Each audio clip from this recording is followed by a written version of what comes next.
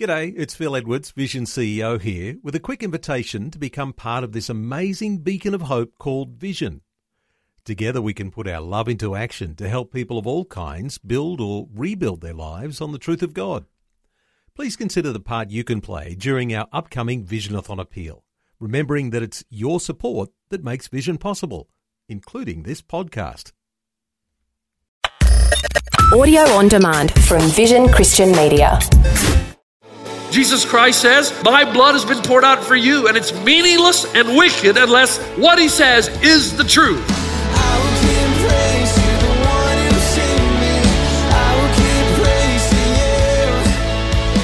Hi and welcome to Today with Jeff Vines. Today we'll look at the cross and what the sacrificed Christ made really means. God's new covenant begins as the last lamb is slaughtered. Either Christianity is whacked out and ludicrous and ultimately needs to be shunned, or it's the only way to God. It's all or nothing.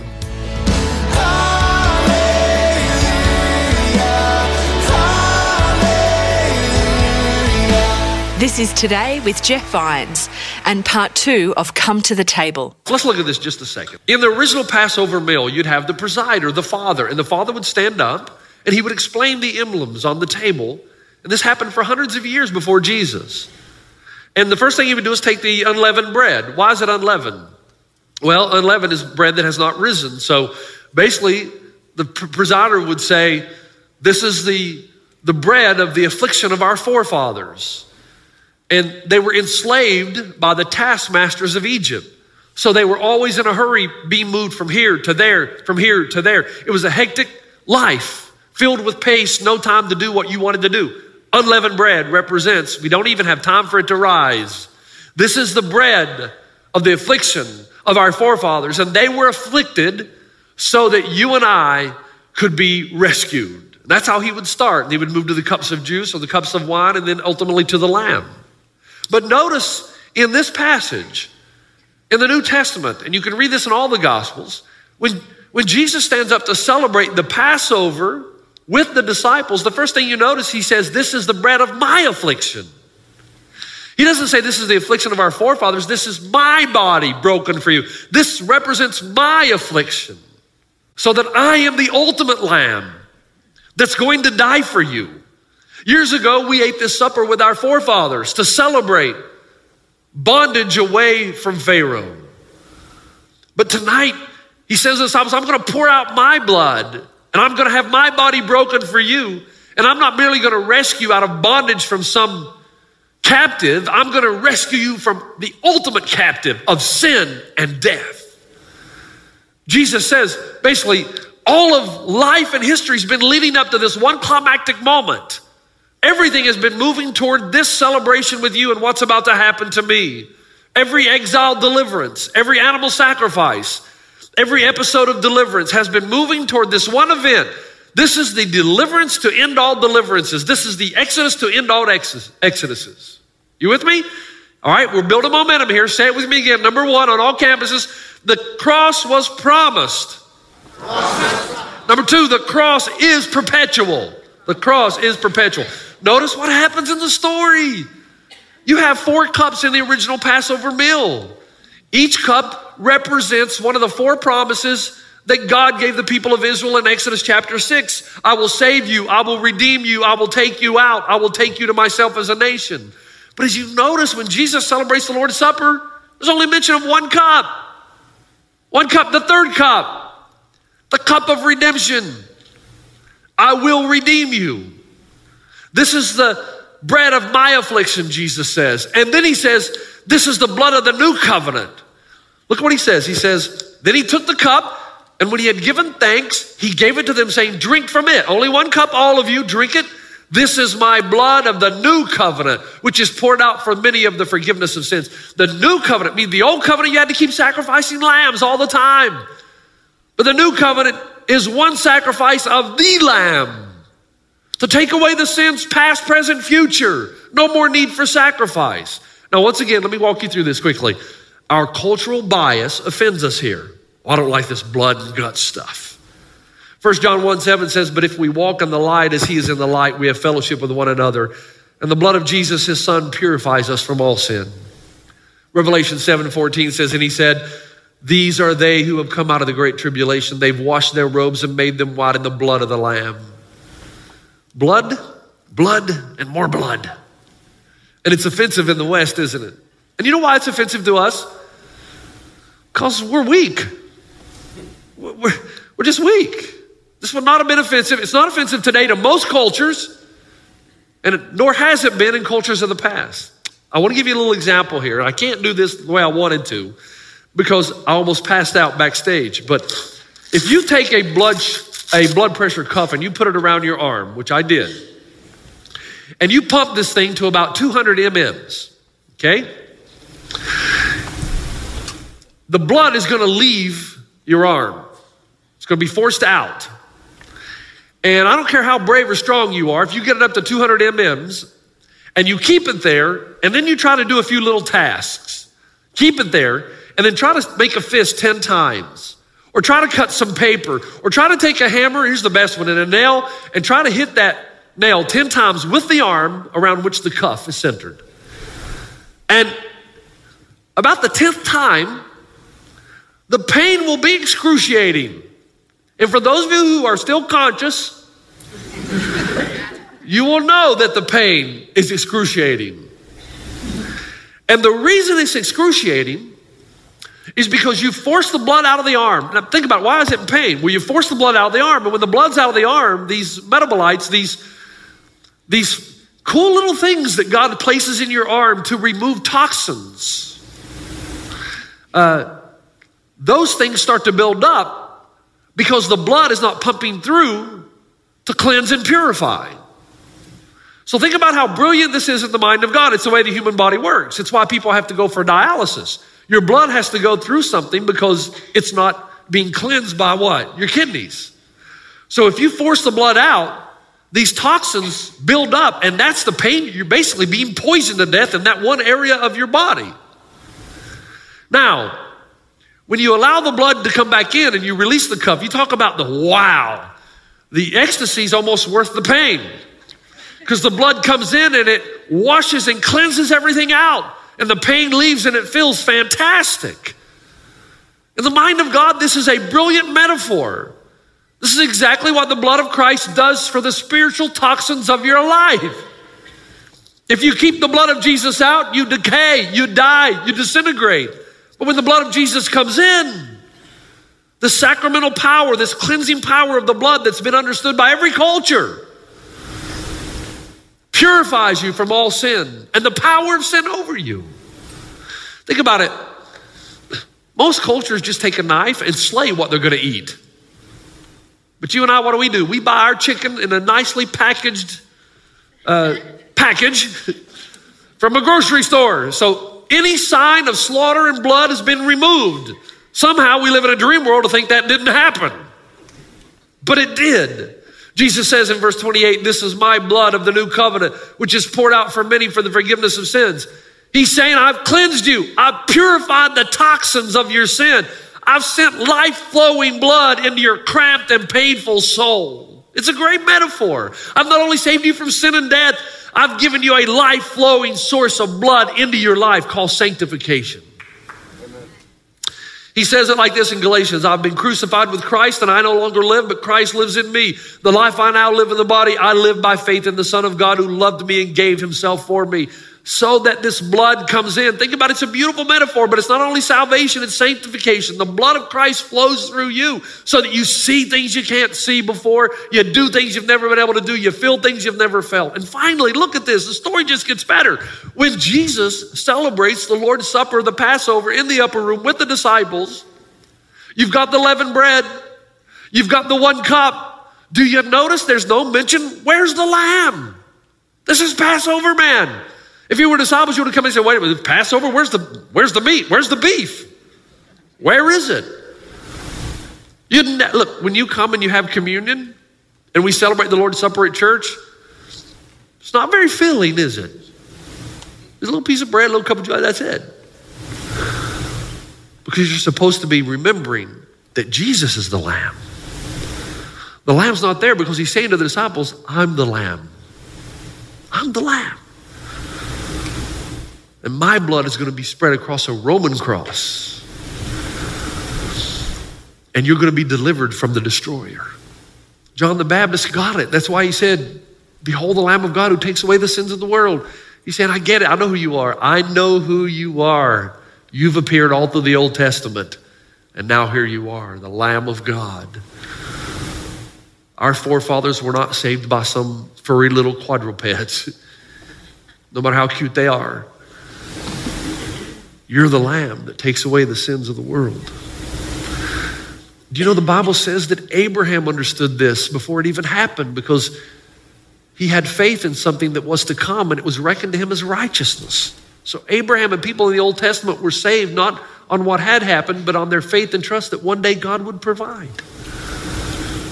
Somehow Abraham knew God was saying, Abraham, one day I'm going to walk my son up the mountain called Golgotha, and I'm going to lay the wood on him, and no one's going to be able to stop the knife. And my son is going to die so that your son can live.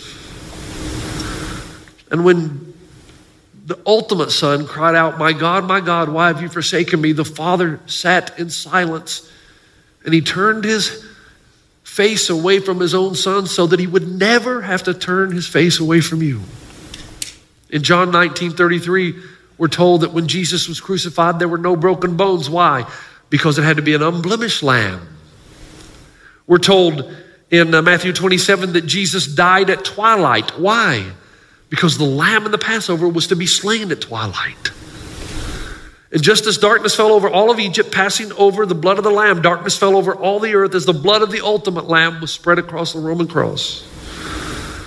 And in the Passover, Jesus is communicating to the disciples that this lamb of the Passover is not going to do it. You need something that's more enduring. You need a more radical, substitutionary lamb that lasts once and for all. The Hebrew writer says in reference to Jesus in Hebrews 7:27, unlike the other high priests, he does not need to offer sacrifices day after day. First for his own sins, then for the sins of his people. He sacrificed for their sins once and for all when he offered himself. It's done. The lamb slain before the foundations of the world. Listen to me. Your sins are forgiven. Amen. The destroyer has no power over you. This is Today with Jeff Vines. Pastor Jeff's message is Come to the Table. We're hearing about the sacrifice of Christ, the last lamb to be offered in atonement for sin. Which leads me to ask these two questions before I finish this message. What sin have you committed in your life that you think the blood of Jesus is too weak to forgive? Do you realize the arrogance? You think you have a sin in your life that the power of Jesus' blood is not powerful enough to forgive. You need to repent of that. Because no matter what you've done, and how many times you've done it, the blood of Jesus is more powerful. And the other question is, what sin are you committing right now that you think the blood of Jesus running through your veins is not powerful enough to help you overcome and defeat? That's also arrogance. You can never say, I can't help it. As a Christ follower, the power of the blood of Jesus Christ is in you. He is the Lamb of God that not only takes away the sins of the world, takes away your sin and gives you power over it. Now keep going with me quickly here. Number 3, the cross is precise. I'll talk more about that in a second. The cross is precise. Can you say it? What I mean is that it is a specific cure for a specific ailment. It's the only thing that will do. Listen, every other religion tells you that the covenant is based upon your relationship to God. That is, that if you're really committed, that you work really hard, if you pray in this direction, journey to this holy city, shout these mantras, if you give these alms, if you're really good enough, that then the covenant between you and God is stable. It's only Jesus who tells you that the covenant, and in fact your very salvation, is based on God's relationship to you. It's not on what you do, it's on what God has done. The shedding of blood shows you how much He loves you and gives you the power to defeat sin and death. In Romans 3:26, Paul said, if you want to know why Jesus had to be crucified, he did it to demonstrate his righteousness at the present time so as to be just and the one who justifies those who have faith in Jesus. What's he saying? Christ died, and he had to die because one, sin is no laughing matter. The justice of God has to be upheld. Sin has to be punished. But instead of punishing you, he took on your punishment so that he becomes just. Righteousness is upheld, and the one who justifies, he justifies you. It's not what you did, it's what he did for you. And that's why, listen friends, that's why the substitutionary atonement, the death of Jesus, is unique. Christianity, remember last week we said, Jesus said, follow me, give me everything, or give me nothing, but I will not be liked. Either Christianity is the superior religion or it is inferior and needs to be cast away. Either he is the only way to God or he is no way at all. Most modern people detest this position, but it's not ours. It comes from the mouth of Christ himself. Think about this. If there is another way for us to be saved, then God is a masochist. Why would he do that to his own son when he didn't need to? And if Jesus is right that our sins have to be atoned for, who else died for your sins? Who else came into the world specifically for the purpose to pay the penalty for your sins? If atonement has to happen to meet the requirements of a holy God, as Jesus said, then who else atoned for your sins? Jesus Christ says, my blood has been poured out for you, and it's meaningless and wicked unless what he says is the truth. Either Christianity is whacked out and ludicrous and ultimately needs to be shunned, or it's the only way to God. It's all or nothing. The cross has been promised. The cross is perpetual. It forgives past, present, future sins. The cross is precise. It's the remedy for our ailment. And finally, the cross is personal. Have you noticed in the Bible, this is the end, stay with me. Have you noticed that I don't believe you find anywhere in Scripture where Jesus says, I want you guys to gather together and I want you to meditate on my resurrection. I want you to meditate on all my miracles. I want you to meditate on all my activities and all my righteousness. No. What's the one thing he tells you to do? That's right. Come to the table. The one thing he says, when you meet together, do this in remembrance of me. Do what? Go back to the Passover, but not the one in Exodus. The Lord's table, the cup of redemption, the unleavened bread, and the lamb that was slain before the foundations of the world. The one thing he says, why? Why? Because it's in this time, folks, that we appropriate the cross. The thing he wants you to remember is the cross. Think about this thing that's shameless, that's horrible. Cursed is he who hangs on a tree. That's the thing he wants you to remember. It's unbelievably believable because now you understand it. But you got to make it personal, man. It can't be that Jesus died for the world. It's got to be Jesus died for me. And when you understand that, you'll have a desire to come to the table. Why? What does the table do? It appropriates the cross every time you gather around the Lord's table. It's supposed to remind you, listen, whatever your problem, the cross is the answer. Okay? Whatever your problem, you feel insignificant. You feel that there's no meaning to your life. Come to the table. But the cross is a shameful thing. Paul said, no, the cross is our glory. Why? Because it shows you how infinitely valuable you are to God that he would give up his own son so he would not lose you. So do you feel inferior? Do you feel like there's no meaning to your life, that you're not significant? Come to the table. And when you come to the table, you will appropriate the cross and those feelings will change. The cross was a source of contention between good and evil. But Paul says the cross is our peace. He has broken down dividing walls between us, male and female, Jew and Greek, so that you and I can obtain ultimately what we are looking for, unity in our diversity, community, people who love us and that we love them and that we have a common bond with. When you start to feel alone, come to the table. You will find yourself desiring relationships with people you never thought you'd enter into relationships with. Joy, you have no joy? Come to the table. The Bible says, for the joy set before him, Christ endured the cross. He knew what was on the other side. This is supposed to remind you that this points to a greater experience, that because the destroyer will never have access to you because of the blood of the Lamb, that means you will not only live apart from the destroyer, you will live with the giver of all good things. You forget that. Come to the table. Come to the table. Do you remember the story of Jeremiah Denton? Does anybody, this is an older group now. Jeremiah Denton, he was the highest ranked official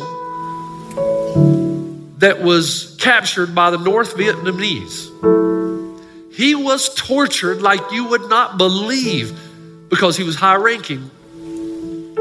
They would starve him literally, and then right when he thought they were going to feed him, they would slide a plate of human feces under the door,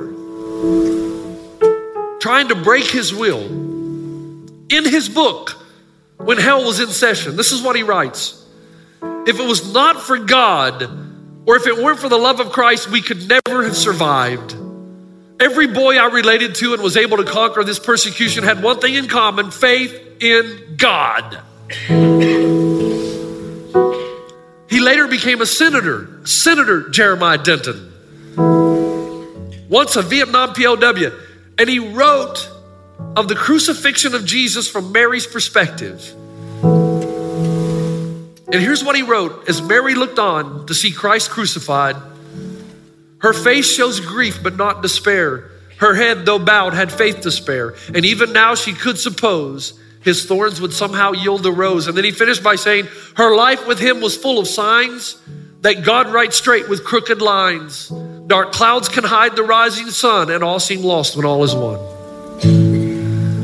You're depressed. You're frustrated with your life. You're in pain. You're losing someone that you love. You have an illness that's destroying your life. Come to the table. Because when you come to the table, it shows you that God is able to do immeasurably more than you could ever hope for or imagine, not only in the worst possible place of your life, but especially in the most trying aspects of life. This is the bread of my affliction, says Jesus Christ. Take it and eat it. Take it, eat it. He was broken so that you would not have to be. You got that? You're never going to be broken because he was broken for you. You're going to be made whole, completely whole. And then he took the cup. Take the juice. This is the blood of the new covenant, and drink it. He said, drink all of it indeed. For this is the blood of the new covenant. You don't need any more sacrifices because there was a sacrifice of the Lamb once and for all. Once and for all. Father, I thank you for the blood of the Lamb who takes away the sins of the world. I thank you that I'm forgiven, that my brothers and sisters and all, they're forgiven, not because of some lamb, but because of the Lamb. And we can be sure that we will never be broken, that we will always be healed in the kingdom that is to come.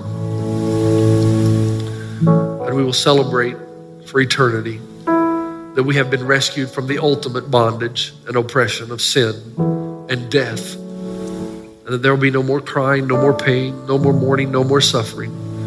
You will be our God. We will be your people. And the love that we feel from you will overshadow anything that we might have experienced in the here and now. Thank you for the Passover, the ultimate Passover, for he will pass over us. In Christ's name, amen.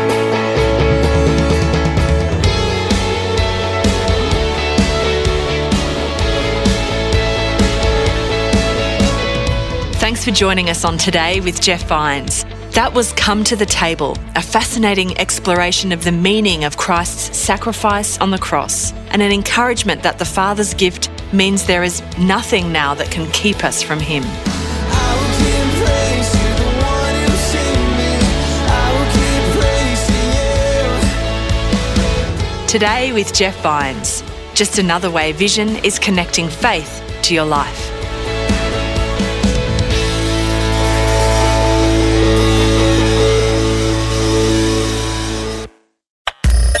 Thanks for taking time to listen to this audio on demand from Vision Christian Media. To find out more about us, go to vision.org.au.